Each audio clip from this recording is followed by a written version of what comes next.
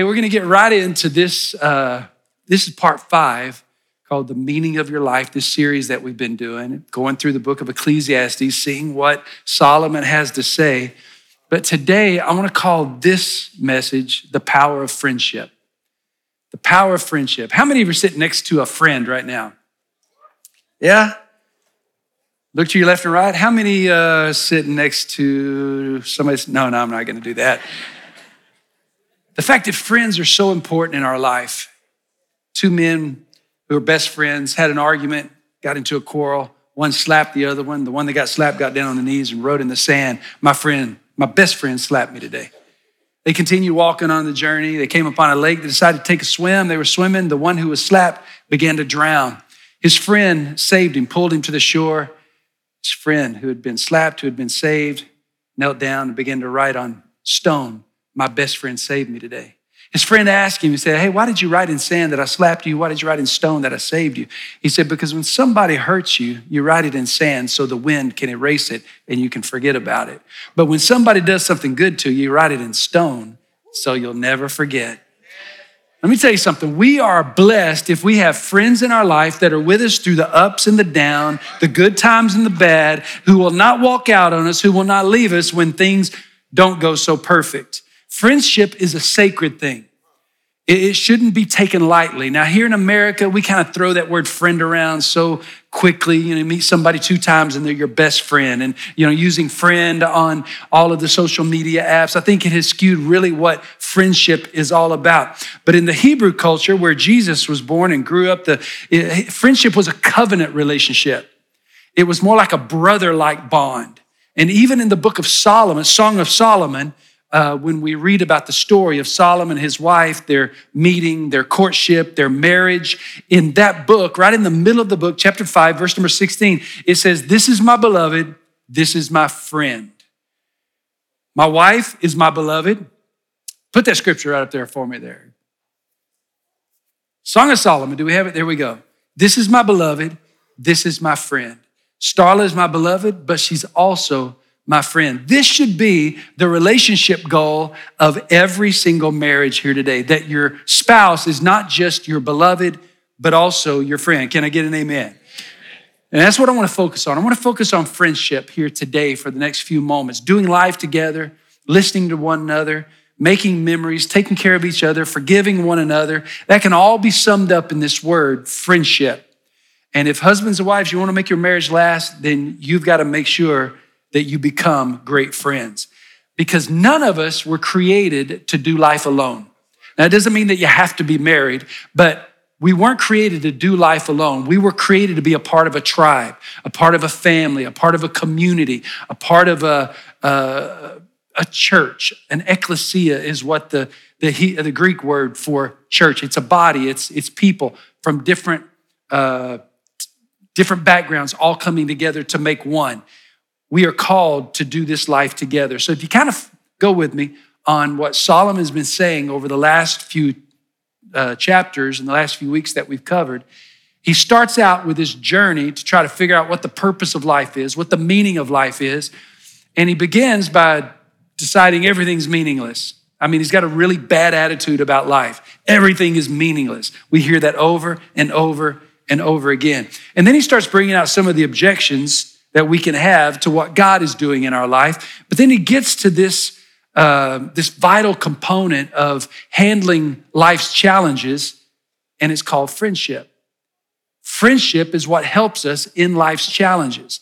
And Solomon's going to show us not only our need for friends, but he's going to show us what kind of friends we should have in our life. So let's look at it. Ecclesiastes chapter 4, verse number 7. It says, "Again, I saw something meaningless under the sun." He's still having a bad day.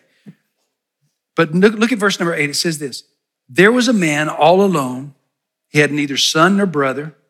There was no end to his toil," meaning he had plenty of work.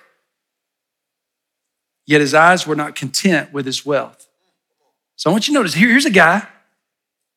He's alone. He has no son, no brother. He's got plenty of work and plenty of wealth, but is still not content. He has not found satisfaction in life. He's not found purpose in life. He goes on, says, "For whom am I toiling?" I mean, who am I working for? Why am I doing all this? Why am I depriving myself of enjoyment? He's not finding enjoyment. He's not finding contentment in working and in wealth. Well, I would think that ought to satisfy anybody. I got a good job. I'm getting paid well. That ought to make me happy. But it's clear this man is not happy. He's being deprived of enjoyment. He says, this too is meaningless, a miserable business. So here's the first thing that I think Solomon is saying is number one, friendship brings meaning to success. Friendship brings meaning to our success or our achievements. It brings success or meaning to all of the things that we accomplish in our life. Because when we accomplish those things alone, it's just not the same. Let me explain it like this. Let's say I went to play golf by myself and I go out on the golf course and I come up to a par 3, 180-yard hole. I tee off, and because I'm not so good, I gotta have all the iron I can get. So these are the golfers. I go with a 5, okay? That's gonna maybe get me to the green. So I hit that ball. The cup or the hole where the ball goes in is on the backside of the green, so I can't see it. So I hit the ball, it goes to the green, it rolls over the green. Okay, sitting pretty good. Get in my little cart and I drive up to the green. I get out, get my putter and walk over the slope of the green and I can't find my ball. So I know I go to the rough, the higher grass, because that's where my ball usually is. So I go there looking for the ball and I can't find it anywhere. But then all of a sudden this crazy thought pops in my head. What if it's in the hole? I know you're unlikely, right? Improbable, next to impossible. But what if it's in the hole? What if it actually went in the hole? Now, I'd be foolish to not actually go look before I take a drop and continue play. So I walk over there nervously and I look inside the hole. Boom! The ball is in the hole. What have I just done? Hit a hole in one. So I turn around to high five. No one. I turn around to chest bump. No one. I look for somebody. Anybody? Nobody. That's kind of a discouraging feeling. So I take a picture of the ball in the hole. You know what it looks like? A ball in a hole. It doesn't prove that I hit a hole in one. So I take a selfie. That proves absolutely nothing, except that I'm an idiot. That achievement, let's say that achievement is our work. That achievement, that accomplishment has no real meaning unless it's shared with somebody else. Having somebody else there takes that experience to a whole nother level. It makes that experience worth experiencing. To do it alone was so discouraging, so defeating. And I think what Solomon is telling us here is that he says that it doesn't really make sense to work so hard and have no one to share it with. He said, I got plenty of work. I got plenty of money, but I'm still not content with that. And that's really the temptation that we have today. And that is putting our work and putting our career over our relationship. Now listen, I'm not encouraging you to quit your job and join a commune, okay? We don't want to do that.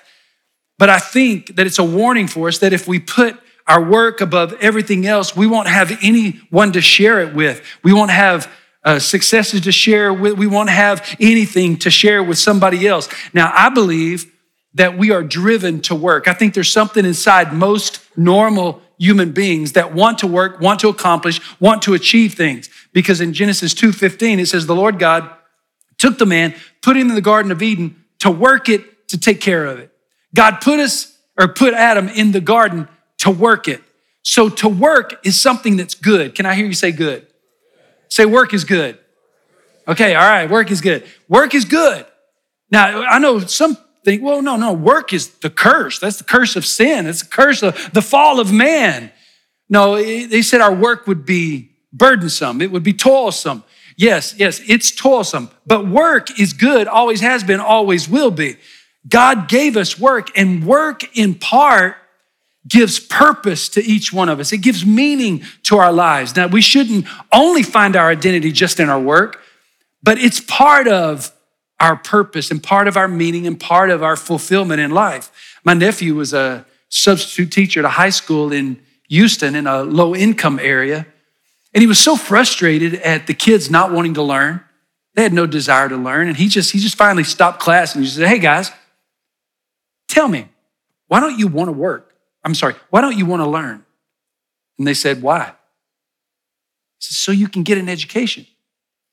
"Why?" "So you can graduate from high school." They said, "Why?" "So you can get a job." They said, "Why?"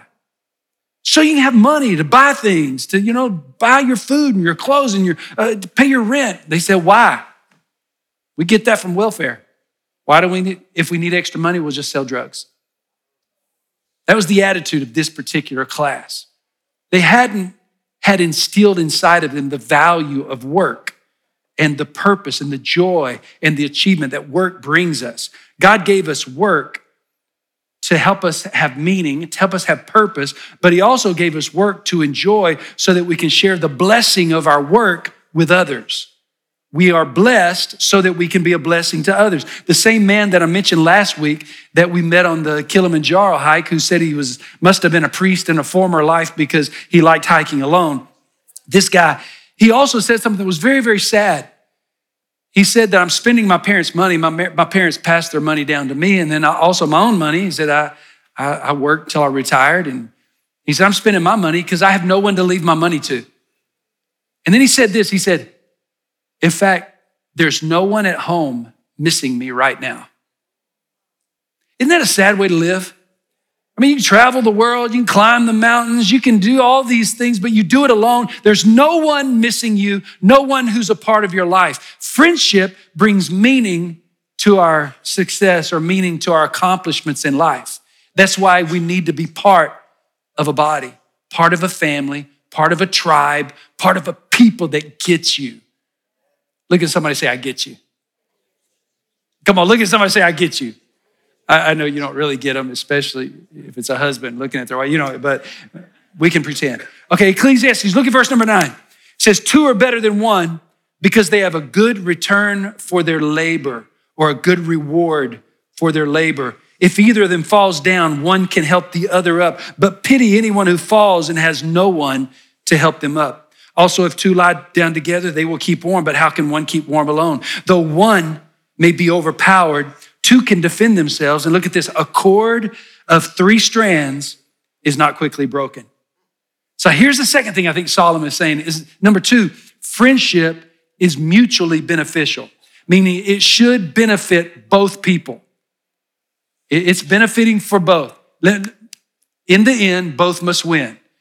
So let me ask you a question. How many would be honest enough to say right now that you think you are in, it may not be anybody here today, but you are in a relationship that is 100% completely one-sided. You're the one who does all the giving, all the sacrificing. You're the one who makes all the effort. You're in a one-sided relationship. Let me see. Okay, there's a few. You don't have to be in that relationship. I mean, if you're married to them, okay, we can set you up for marital counseling. But outside of marriage, you don't have to be in that relationship. A real friendship should be mutually beneficial.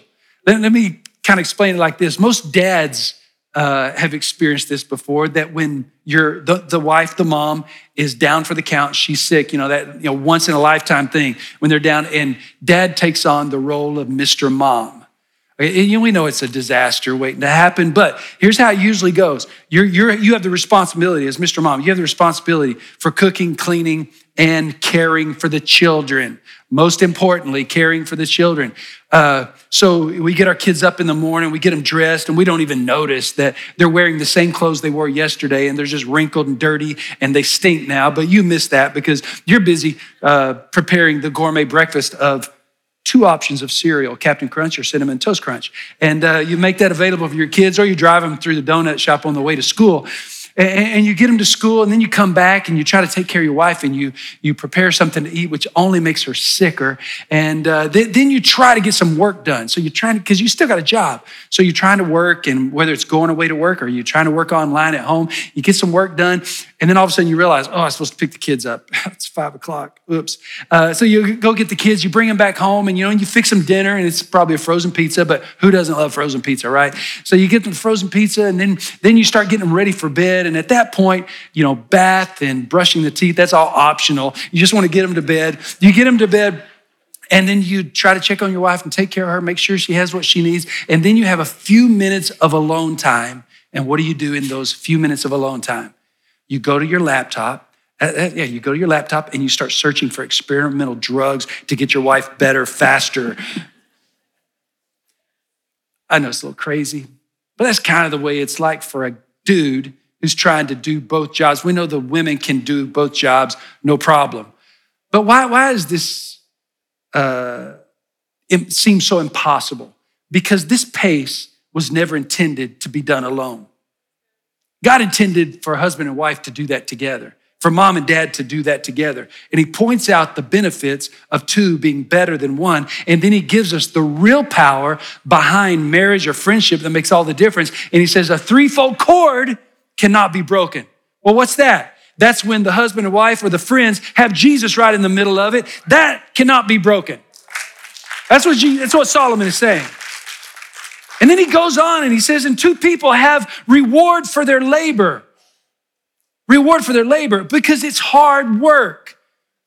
Any relationship is hard work. Marriage is hard work. I mean, I caught Starla looking at our marriage license the other day, and she's looking. I said, what are you looking for? She said, I'm looking for the expiration date. It's got to be on here somewhere. It's not on there. There was a couple who was married for 60 years. 60 years, they had no secrets between themselves except for one thing. She had a shoebox in the closet he was forbidden to open. She's laying on her deathbed, and she finally says, honey, bring the shoebox. I got to tell you what's in the shoebox. She brings the shoebox, or he brings the shoebox to her and opens it up, and there's this little crochet doll and $95,000 of cash. I said, honey, what is this? She said, I need to confess. My mother told me the secret to a happy marriage is to never argue, that whenever I think you're wrong or I'm mad at you, just to be quiet and crochet a doll. His heart was touched. He thought in 60 years of marriage, she has only been mad at him, thought he was wrong one time, one crochet doll. He said, but what's the $95,000 in cash? She said, that's from selling all the crochet dolls. All right, look, we know if you've been married more than a weekend, you know that marriage is hard. Relationship is hard.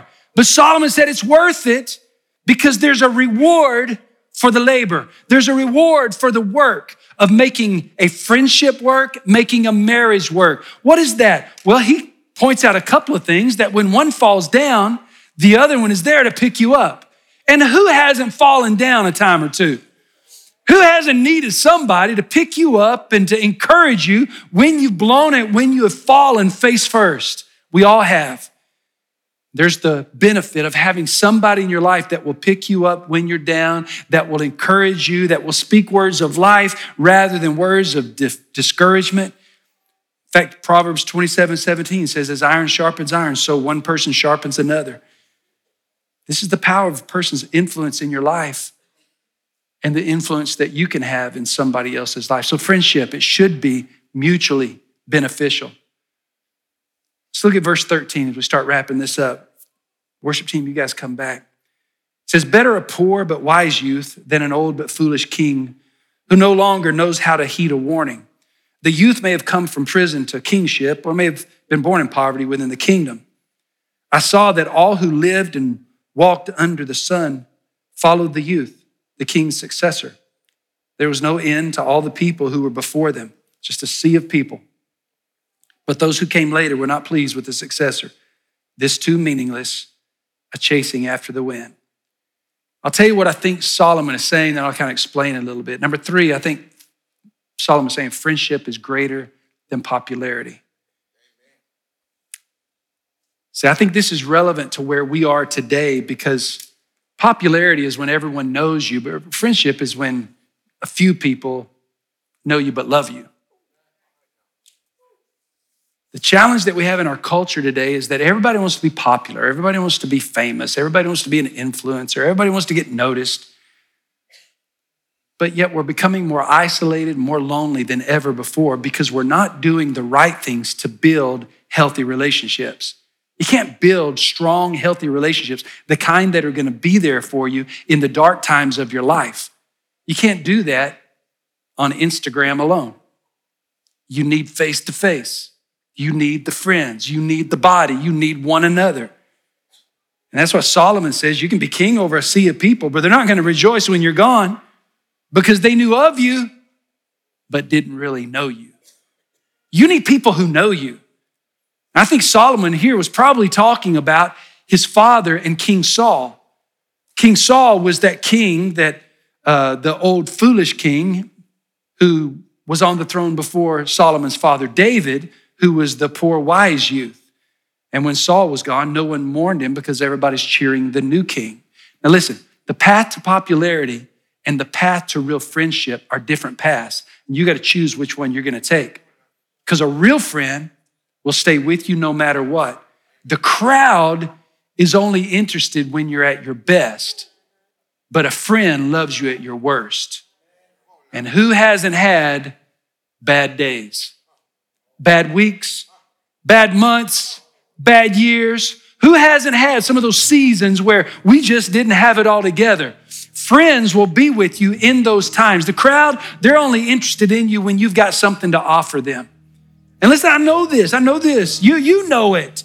But I can remember walking through the darkest time of my life about 19 years ago and walking out of ministry and hanging it up and laying it aside when I had nothing to offer, had no position, had no status, I had nothing. That's when I found out who my real friends were. The crowd, they're with you as long as you entertain them. The friends, they'll be with you even at your worst. Somebody asked me recently, what did I think freedom did significant? What does freedom as a church do that's maybe different than others? And I don't know if it's really all that different, but it's definitely significant. And I said, I believe that freedom is a safe place for imperfect people to come and find a healing and restoration. Can I get an amen? It's a safe place for imperfect people to come and get reconnected with Christ. And I lead with that. I'm the most imperfect of us all. But I believe that's why Freedom Church exists. Proverbs 12:26 says, the righteous choose their friends carefully, but the way of the wicked leads them astray. So how do we choose right friends? Let me give you real quickly as I wrap up, just a couple minutes here. How do we choose right friends? Number one, you got to choose friends who make you better. People who make you better.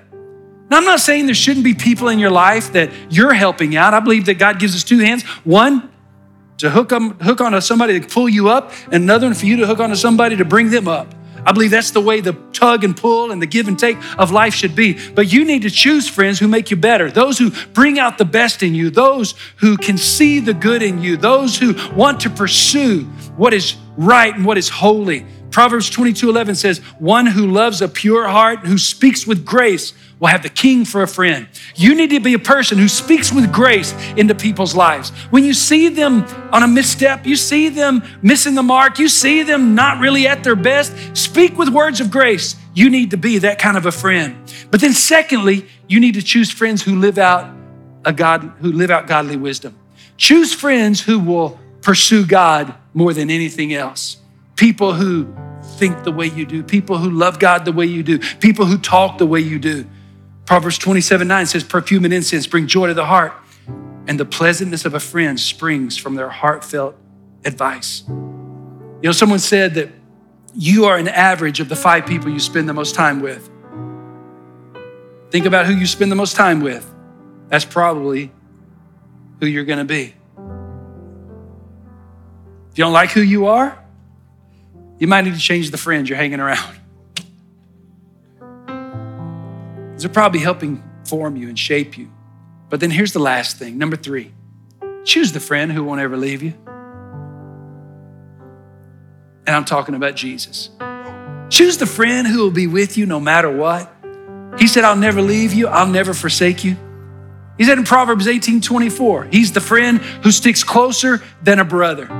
That's the friend you need to have with you. And I'm confident of this, that when you choose that friend, when you make Jesus the center of your life, you know what he does? He brings other people into your life that you need. My word for this year is new, or that Hebrew word fresh, out of Isaiah 43:19. See, I'm doing a new thing. And I believe God is doing something new. I believe he's doing something new in me, and I believe he's doing something new in you. But as I kind of pair that word with this message today, I believe that God is getting ready to create new pathways and new relationships for you. And even some of you that are watching online, God is opening up new doors of opportunity that will bring you in connection with new people. I don't want to sound like a fortune cookie saying new is on, the horizon for you today, but I just believe God is getting ready to do something new in you. And if you will embrace it, you'll get ready for it. Get ready. There's some new forms of income that are coming your way. There are some new dreams that are coming your way. There's some new people that are coming into your life.